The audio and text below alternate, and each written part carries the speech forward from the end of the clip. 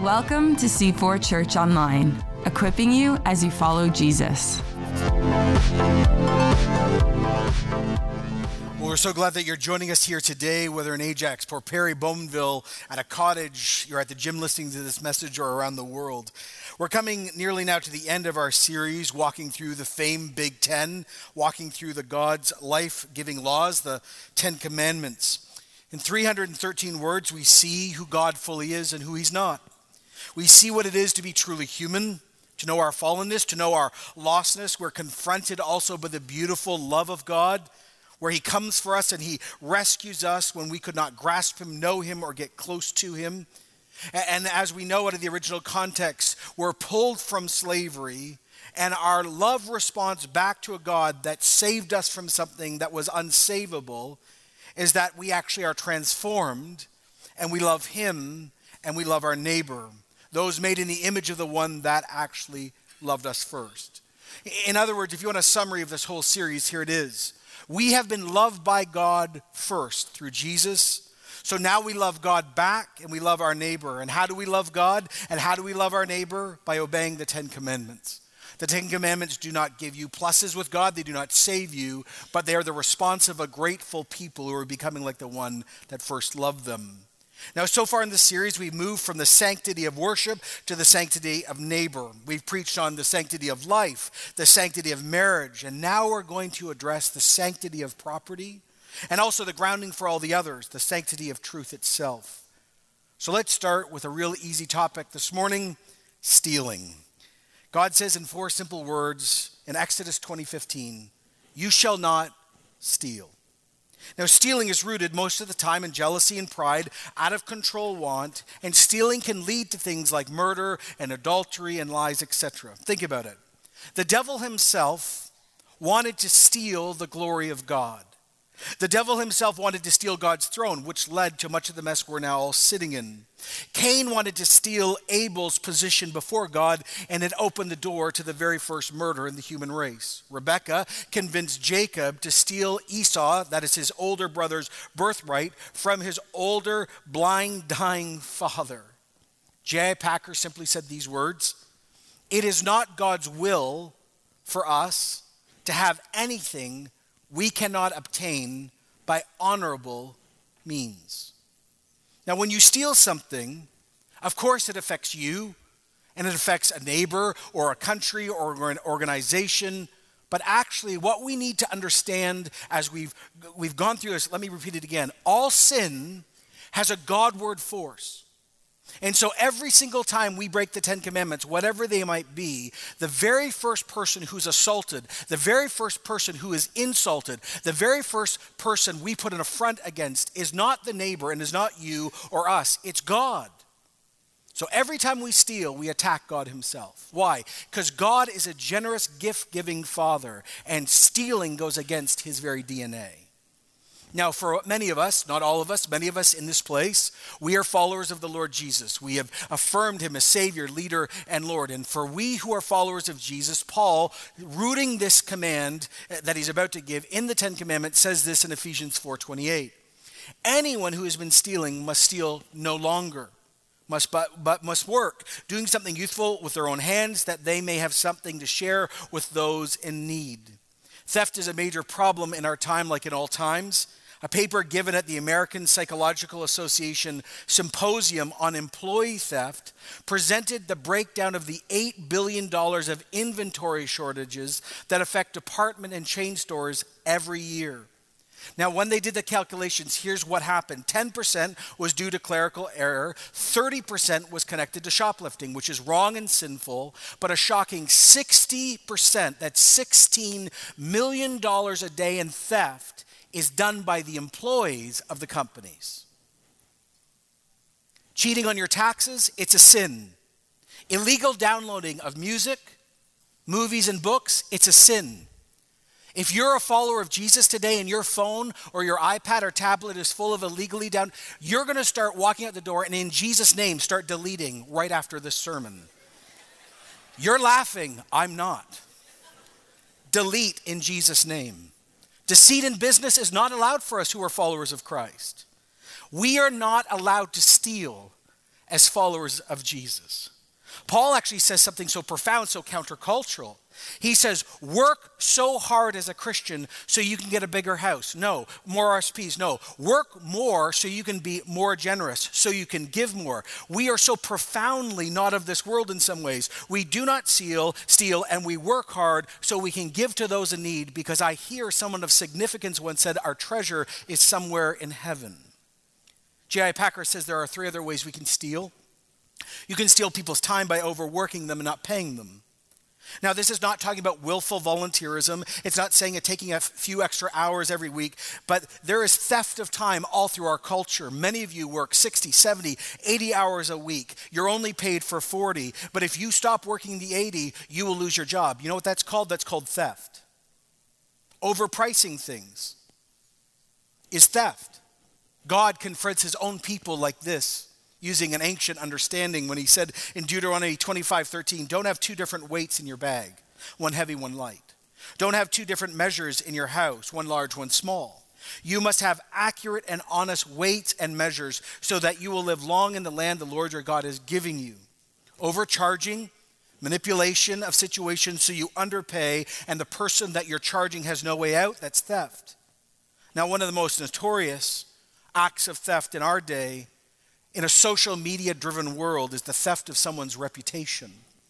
Shakespeare once wrote, he who steals my purse steals trash, but he that clinches from me my good name makes me poor indeed. What you say to people or about people online, what you say to people about other people, what you post about people you know or do not know, famous or not, body language, not having all the facts, guilty before presumed innocent, they're a liar, don't you know who they really are, I hate their political agenda, they have an agenda. Listen, you can steal a person's reputation just like that. And here's what the gospel says. As Christians, that is never permitted from our side of the conversation. Another way we steal is not paying back just what we owe. Paul wrote in Romans 13:7, give to everyone what you actually owe them. If you owe them taxes, pay taxes. Revenue, then revenue. Respect, then respect. Honor, then honor. Remember, he's writing this during a time where persecution is just beginning and the Roman emperor is out of his mind, crazy, demonic, and ludicrous. And he's saying, oh, by the way, we even honor him.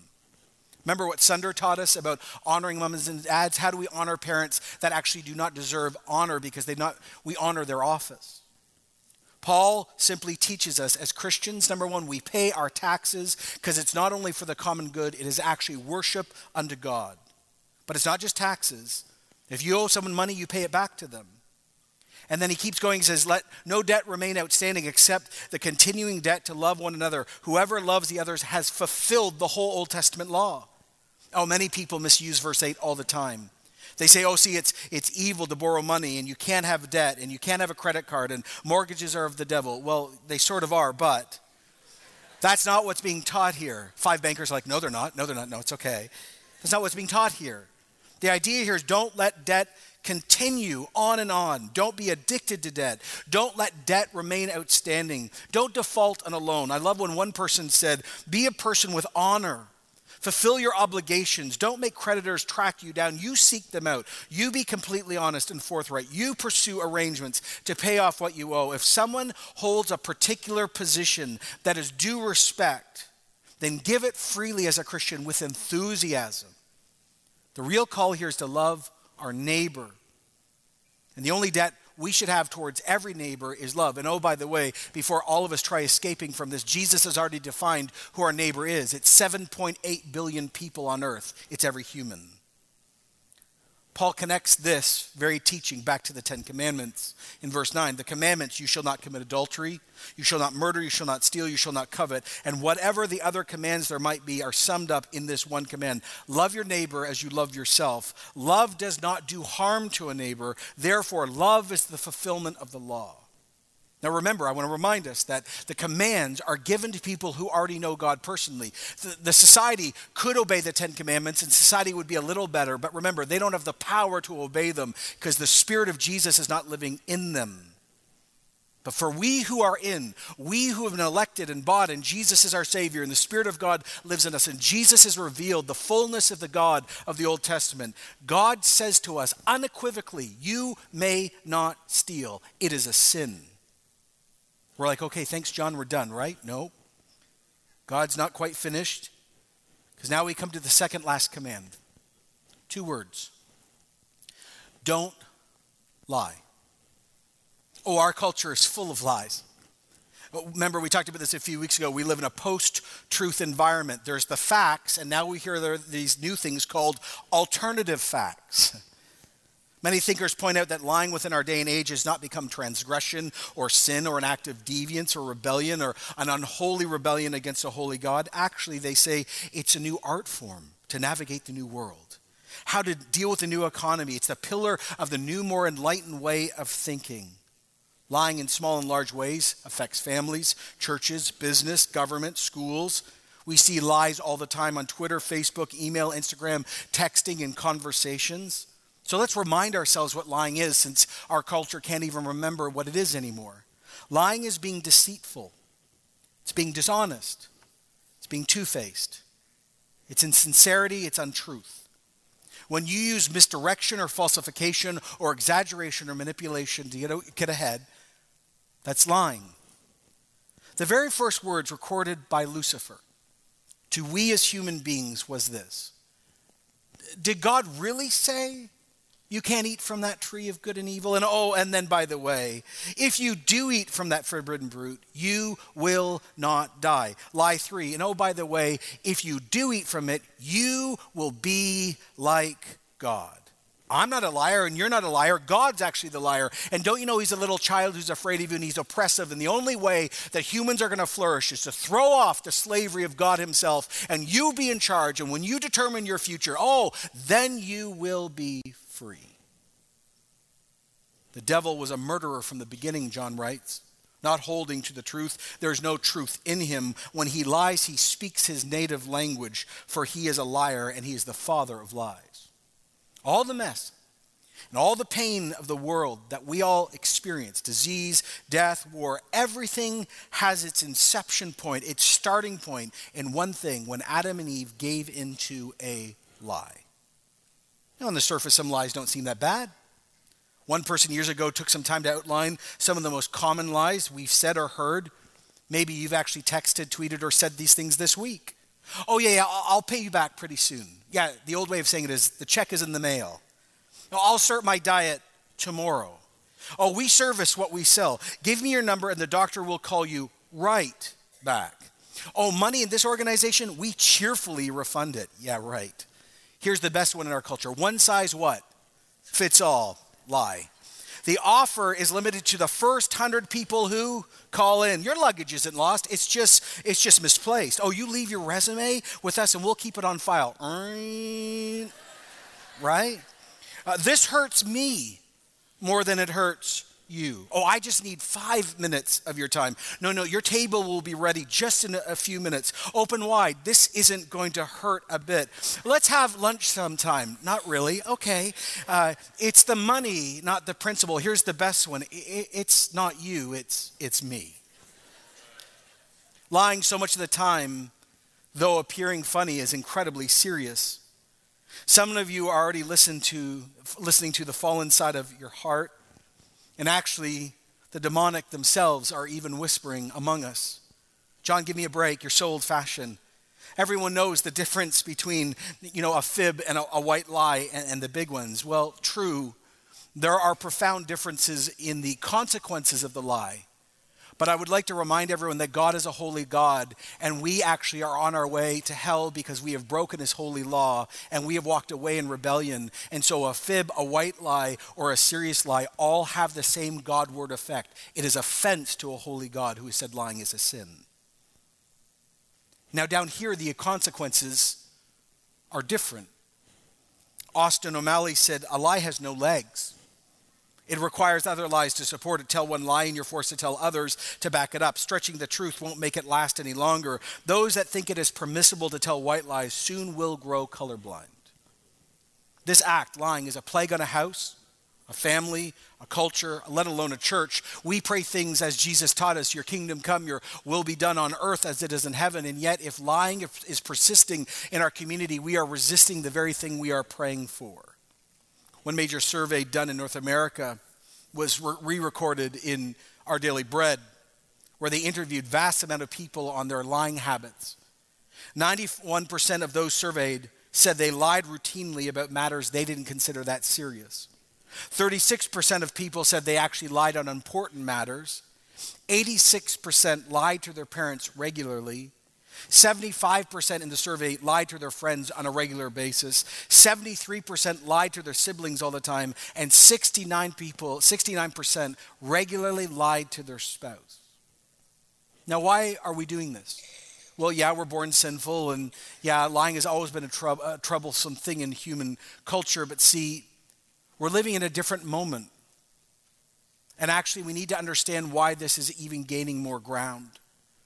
Brad Scott, in his book, Streams of Confusion, outlines why we as Westerners have bought hook, line, and sinker into what we call relativism, that there is no moral truth, no standard, no divine accountability, no divine relationship that can transform our moral compass or our relational compass. And by the way, I'm going to ask everyone to really lean in and listen, because his summary of our culture is so brilliant. And let me make the connection in a bit. He starts by saying, and this is how our culture thinks, people determine what is right and wrong now, not God. We alone have determined what the civil as well as the moral laws will be. We are taught every day that every person possesses an innate moral sense, and all we need to do is trust our feelings, especially as they relate to pain and pleasure. And depending on how we interact with pain and pleasure, we actually then can know what is right and wrong. We are taught every single day that humanity is good by nature. The thing that corrupts us and makes us all messed up is society. We're born good, but society messes us up. Happiness, we're taught, is the measure and goal of a good life. An individual may do whatever they feel right for themselves as long as they don't hurt anyone. People really are only animals at the end of the day. So only the fit and sexually attractive will survive. Keep leaning in. We're taught all the time, whether it's articulated or not, material and economic causes will alone produce societal change. So in other words, if you deal with money and economics, everyone's going to be okay. Here's the next thing. Existence precedes essence. And here's the biggest one. To reform society is to reform people. So we're taught in the West all the time, if we make society better, people will be better. Versus if you change a human heart, society gets better. Only slaves and fools restrain their wills and desires.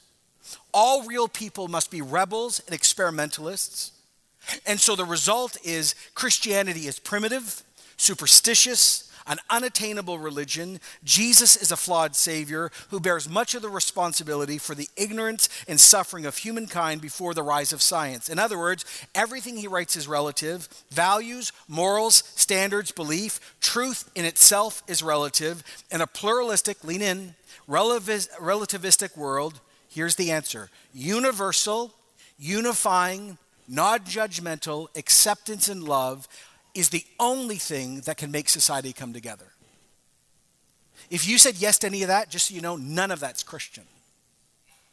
Because this is a declaration, there's no absolute truth, there's no sin, there's no guiding light, self is always over community, feelings over fact, there's no need for God in the older sense, there's no need for a savior, there's no need for divine intervention, there is no right and wrong. What I feel is truth, and actually a self-defined, culturally driven love is the savior. You don't need an external savior. And the result of this so-called new thinking, as old as Eden itself, is this. As children, as teens, as young adults and adults, we should now expect lying as an outflow, because if there is no truth, then there's no such thing as a lie. I didn't color on the walls, Mom. It was my sister. I don't know who broke the plate. Someone else did. I did my homework, Dad. I wasn't online till 1 a.m. No, I wasn't at the party. I was studying with friends. No, I've never done drugs before. I'm not talking to another man or woman online. I don't have a porn problem. I've paid my taxes. I never said that thing about you. Yes, I know they're doing really well, but if you had the real reasons why they were successful, ... Self-lies. You're so ugly. You're so fat. God hates you. God would never love you. Or the opposite lie. I don't need God. I'm perfect. I'm fine. Why do I need a savior? Or God would never forgive me for what I have done. All those people people like that are all the same. I'm the same on the inside and on the outside. You want to see what lying looks like? Just go on any dating profile site globally. Oh, I'm 21. I have a perfect body. I'm a millionaire. I surf and sail. I have homes in New York, LA, and Paris. No, I'm 43, balding, overweight, and I'm sitting on a couch. Right? You want to know the best one? I'm sick. I can't come to work. It's a lie. It's a lie. I took time to reflect on the private and the public side of lying. And one of my most painful memories from junior high, you know that real easy time we all went through, is a young woman got really angry at me in grade 7 or grade 8. I think I wouldn't give her a book or a piece of paper. And we broke for, I don't even know if it was called recess, but we broke. And as I walked outside in front of 20 other students, she pointed at me and she screamed out, "You're a racist." I remember feeling scared, helpless, angered, and cornered. I mean, it was left field. It was like a bullet hitting my chest. My reputation was now on the line, and she could never really take it back. Now, she did later. She met with me and the teacher and said she was just angry at me. And then a few months later, she stabbed me in the leg with a pencil. I still have lead here. My friends actually said she liked me. I'm not sure how that all works. But when she declared me a racist, that moment meant there was doubt and suspicion and question now in the room. See, when a lie is texted or emailed or written about or said by a journalist or said by word and deed, it leaves a path of destruction, death, doubt, and damage. Here's one poet's take on this. First someone told it, then the room couldn't hold it, so the busy tongues rolled it till it got outside. Then the crowd came across it and never once lost it and tossed it till it grew long and grew wide. And the lies brought forth others, dark sisters and brothers, fathers and mothers, a terrible crew. And while headlong they hurried, the people flurried and troubled and worried as lies always do. And so evil-bodied the monster lay goaded till at last it exploded in smoke and in shame. And from mud and mire the pieces flew higher and hit the sad victim and killed a good name. You shall not give false testimony against your neighbor. Untrue, insincere, deceitful, exaggeration, half-truth, misleading, not having all the facts, or even silence in the presence of wrong. The original context of this comes from a legal perspective. This is actually where in Western jurisprudence we get the phrase, "I swear to tell the whole truth, the whole truth, and nothing but the whole truth, so help me what? God." Have you ever stopped and asked why we use lies as weapons? Cornelius Plantinga, in his book, The Way It's Not Supposed to Be, a world-class Christian philosopher, I think summarizes it so well. He says, what motivates us to attack others by lying? He says, lots of things. People assault one another with lies out of the competitive urge to defeat them, out of the relish for the controversy stirred up by slander, racism, sexism. Some people want notoriety that comes with a public accusation, true or false. A few seem to hate almost everybody, and they lie about humanity in general. But one of the big, major motives for lying appears along the whole length of the fault line of the human experience. The motive, by the way, is as old as Cain and Abel, and as new as the barely concealed twist of displeasure on the face of the runner-up for the crown of the high school homecoming queen. This is a motive that prompts people to slice other people up, their reputations, to disparage their achievements, to minimize their virtues, to question their motives, to challenge their integrity. No one's that good, you know. And failing all other ways of bringing them down, just to kill them. And the motive is simple, and it's poisonous, and it's called envy. David Seaman's book, God's Blueprint for Living, says there's 3 ways that we lie. We tell lies, we spread lies, and we actually live lies. We've seen very clearly that for us who are Christians, lying is not just inappropriate or un-Canadian or rude. It's sin. It's wrong. It's forbidden. You know, many of us never think through the grandeur of God. God is holy and God is love. That is why he's so incredible. He is a mix of both of those things. And very rarely do we ever think, even as Christians, about things that God hates. But the Bible is clear that God hates certain things. And King Solomon, under the power of the Holy Spirit, wrote this in Proverbs 6:16. There are 6 things that God hates, 7 things that are detestable to him. Haughty eyes, that's pride, a lying tongue, hands that shed innocent blood, a heart that devises wicked schemes, feet that are quick to rush into evil, a false witness who pours out lies, and a man who stirs up dissension among brothers and sisters. Out of the 7 things God hates, 2 of them are about lies. To hear the word of God. If the demonic at this moment are whispering, or your heart is yelling out, don't listen to that guy. Don't buy into what that guy is saying. Lying, a little stretching, a little manipulation, it's needed in business, or you've lied so much, if you come clean, you know your life is going to... Listen, never forget, first and foremost, that when you lie, you're not just attacking yourself or your neighbor, you are attacking God. God is truth, and the command comes from God. And if we are holy as he is holy, we must be truthful as he is truthful. One pastor really brought this home when he said, lying insults not only your neighbor, whom you manage maybe to fool, but God, who you can never fool. The second way we participate is we spread lies. Gossip, slander, not standing up to untruth when it's spoken, or publicly affirming untruth with our body language. One person said it's that silent shrug. It's that quiet nod, which gives the impression that you're agreeing even though you're not. It's the insidious questions, the implications, the insincere praise. By the way, lies grow the most in hiddenness and in doubt. And doubt much of the time becomes the unfertile or the fertile soil for the dangerous thing called lies. It was Augustine that simply said, when regard for truth has been broken down or even slightly weakened, all things will remain doubtful. And if all things basically are doubtful, then what is lies and what is truth anyway? The third and more common thing that happens even in church communities is we don't just tell lies or spread lies, we live double lives. And that's a lie. We look good on the outside and we're different on the inside. Now we all struggle with this because we're all sinful, and yet there are many in communities that come to church and serve and go to small groups and act like everything's okay and everything's not okay.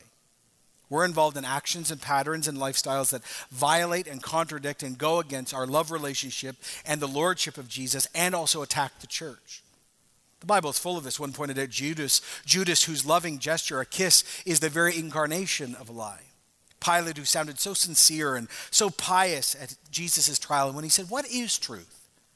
when he really just was lying and guarding his cowardly heart. We who are followers of Jesus live in a culture where lying and stealing is just normal business. But for us, we are a different people, a particular people, a holy people, a chosen people. And our Lord tells us, let our yes be yes and our no be no. Paul said this in Colossians 3:9, do not lie to each other, since you have taken off your old self with its practices and put on the new self, which is being renewed in the knowledge and the image of its creator. To another local church, just like ours in Ephesians, he writes in Ephesians 4:25, therefore each one of you must put off falsehood and speak truthfully to your neighbor, for we're all members of one body. Now this brings us really home. See, Paul says we're not allowed to lie because God is truth. We're also not allowed to lie because we are called to be holy people.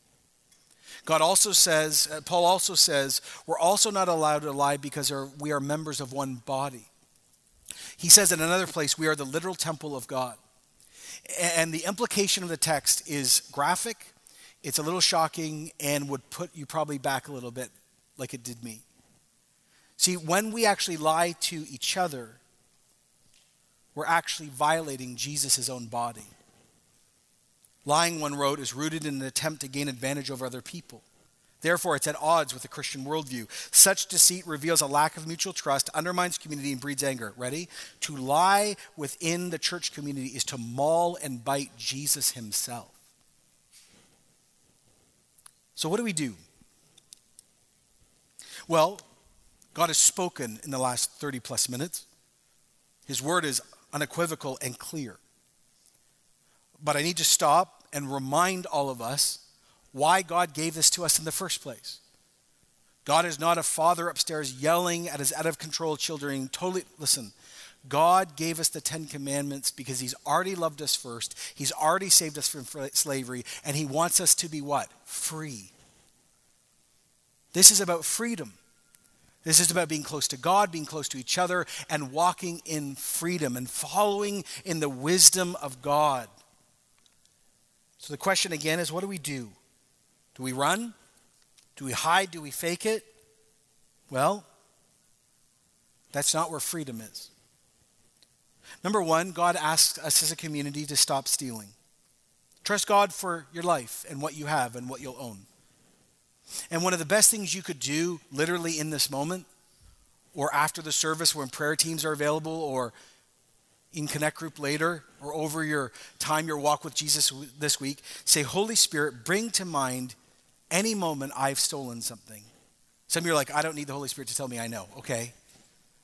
But many of us might forget. And right when the Holy Spirit shows you what you've stolen, you need to stop and agree with him. You know what confession means? I agree with God. And just say, Lord, have I stolen? Have I stolen someone's reputation? Have I stolen? And then admit you've stolen it, because God's mercies are new every morning. And then, if possible, begin to repay what you've stolen. One of the most significant moments in Luke's account of Jesus, of conversion in the truest sense, was with a guy named Zacchaeus. Zacchaeus was a bad man. He was a collaborator with the Romans. This would be like a French person working for the Nazis during the occupation. He had betrayed his people. He betrayed them for money. He was skimming off the top. And it says that he's the chief tax collector. So he's already been kicked out of the synagogue. His family have abandoned him by this moment. And you know the story. And some of you who grew up in church, you have a little song singing in your head. Wee little man was he? Yeah, okay. And as Jesus walked down, he looked up in the sycamore tree and he said, I want to come eat with you. Which of course was shocking. Jesus sits with him. Zacchaeus encounters the God of his ancestors. He's radically changed.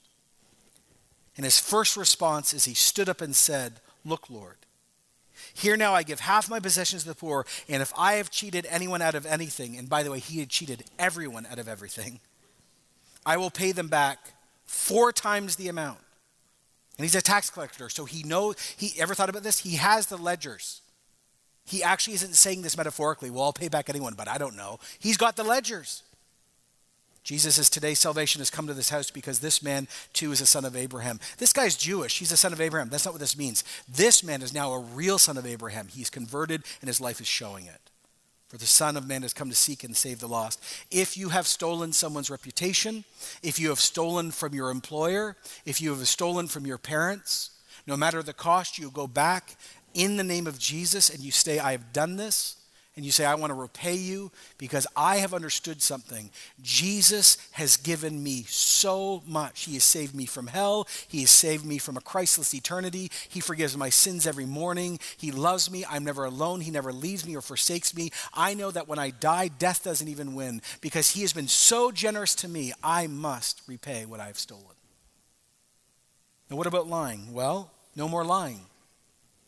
Lying is always found in 3 directions. Lies about who God is, lies about what God wants us to do or doesn't want us to do, and then lies actually we tell others. How do we break lies? Well, number one, we need to pray the Holy Spirit shows us what is truth and lies. We live in a culture where everything that is bad is considered good and everything good is considered bad. Some of you here today think things are true and they are actually false. Others of you think things are false and they are actually true.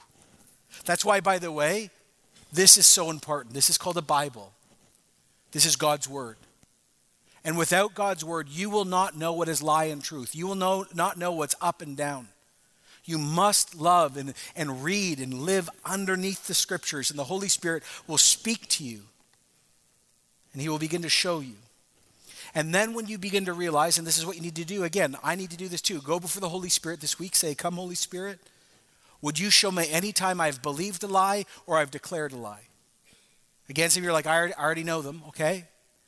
But a lot of us don't. And then he'll show up, and through his word in community, he will speak. And when you begin to know that, oh my goodness, that's a lie, then you say, Lord, I agree with you, I confess. And then what you need to do secondarily is this. You need to sit with a trusted Christian, and you need to do something that is incredibly uncomfortable and incredibly free. In James 5, we use it all the time. Jesus' half-brother was James. When James was talking about healing, he says, is anyone sick? You call the elders. We do it here regularly, and you'll be healed. But in the middle of that, he says, therefore confess your sins to Jesus. No. Confess your sins to the Father. No. Confess your sins to the Holy Spirit. No. Confess your sins what? To one another. And pray for each other so you will be healed. The prayers of a righteous person are powerful and effective. In other words, the way to overcome a lie in your life is to sit with a Christian, look across the table and say, I have lied about this, this, and this, because when hiddenness is broken and the lie is confronted by truth, the devil has no foothold anymore in your life. And what's so incredible and important is this: we need the devil out of this church. Because I don't know if you saw a few things, we're going to try to reach still 10,000 people. So there can be no room for the devil in this community. And how does the devil get entrance back into a church community? Since we're predestined, bought, saved, delivered, Jesus is our high priest and brother, and we're sealed until the day of redemption, we give him footholds back in by this type of stuff. And so we come and just say, you need to say, Lord, I'm sorry, I lied, and it was a small thing or a big thing. Maybe you're married and you need to say to your spouse, you know what, I lied about something and it was the stupidest thing and I'm so sorry. By the way, if someone comes to you and says they lied, don't freak out. Show them the love of Christ. Now I know that you can't be reconciled with everything, but I'm asking you, would you be willing? Now lastly, let me speak to you who are seekers and skeptics, you who come from another faith or no faith, or you're spiritual or you're agnostic or atheist, or maybe you're a Muslim or a Hindu, or I don't know, or maybe you have the title Christian, but you're not a follower of Jesus. It's a family thing. It's not your thing. This message is incredibly important for you. You're like, well, yeah, I think Canada would be better if we had a little less lying and stealing. No. This is so much deeper than that. See, what's taking place right now is you've lived a lie your whole life. And you might not even know it. And it has two variations. A whole group of you of skeptics and seekers say, I don't need a savior. I'm fine. I'm good. I'm kind. I'm nice. I don't really steal or lie. I always line up properly in Tim Hortons lines. Like, no. You gotta understand. You're lost without Jesus. Every person on earth has walked away from God and is separated from God and needs a savior. The other group of you are people who think, actually, I'm so wicked and I'm so dark and you don't even have a clue all the things I've done with all this, and you list all these terrible things. God would never want me to come home. Guess what? That's a lie. God's love cuts right down the middle to those that are righteous and moral and nice people who think they don't need a savior and are just as much in trouble as the broken people involved in all these dark practices. And here's the thing. Jesus comes to all of us and says we're all lost, we all need a savior, and he wants us all to come home. That's actually why John 3:16 is so profound, beautiful, and threatening. For God so loved the world that he gave his one and only Son, that whoever believes in Jesus will not perish but have eternal life. Right? For God didn't send his Son into the world to condemn the world. Some of you need to hear this, because as I've been preaching about lying and stealing, you're starting to feel condemned. Oh, hold on a second. God is convicting you, not condemning you. He's convicting you so you can be free. He says, I didn't send my Son to condemn the world, but to save the world through Jesus. Whoever believes in Jesus is not condemned. There's only one way you remain condemned. Whoever does not believe in Jesus stands condemned already, because they have not believed in the name of God's one and only Son. If you declare, I don't need God's Savior, you are condemned. But if you say, oh my goodness, I am condemned, even though I'm moral, or I'm really not moral, in that moment, and you cry out to Jesus, guess what? He will break the lie of you being too good or too bad, and he'll bring you home. So could we do this across this whole community? Whatever site you're at, wherever you are, maybe you're at the gym and you're running right now, you're on an airplane listening to the podcast, would we all stand? Don't fall off your treadmill if you're standing. Would you open your hands if you're willing? It's a sign to God you're open. And let's pray about these things. So number one, thank you, Lord. Thank you that your word is relevant today. And thank you, Father and Son, that you've given us the Holy Spirit. And even in these moments where it's pretty direct and in our face, you're doing it because you love us. So number one, Lord, forgive us as a church for stealing. Stealing people's reputation, writing stuff online, not having all the facts, literally stealing money or time. Forgive us. And Lord, we pray that you not only forgive us, help us to begin to reconcile that stealing if possible. Lord, forgive us for lying, for saying lies, spreading lies, or living a double life. And we just pray, have mercy on us, Jesus, make us clean, make us right. And Lord, we pray again, Holy Spirit, you'd give us the ability and the want and the desire to be people of truth. And we pray now that reconciliation again would take place, if possible. And lastly, some of us don't know you, God. We know of you, we've hung around with you, we've had spiritual experience, but we have not met you. And so if that's you, you just pray this. Jesus, I've lived a lie my whole life. And you can say either I'm the good person who thought they didn't need saving, or actually I'm the other person who thought I never could get saved. And I'm just realizing I need help. So Lord Jesus, I trust you to forgive me. I invite you into my life. I repent from my sin. I agree with you, I'm a sinner. And I trust in the death and resurrection of Jesus. And I ask him now to become Savior, leader, and Lord of my life. And help me to live a profoundly new life that it reflects Jesus. Father and Son, would you continue to keep pouring out your Holy Spirit at C4 so we know the truth and the freedom of life. As Jesus says, he came to give life and life in the full. May that life replace stealing and lying among us. We pray this in Jesus' name. Amen.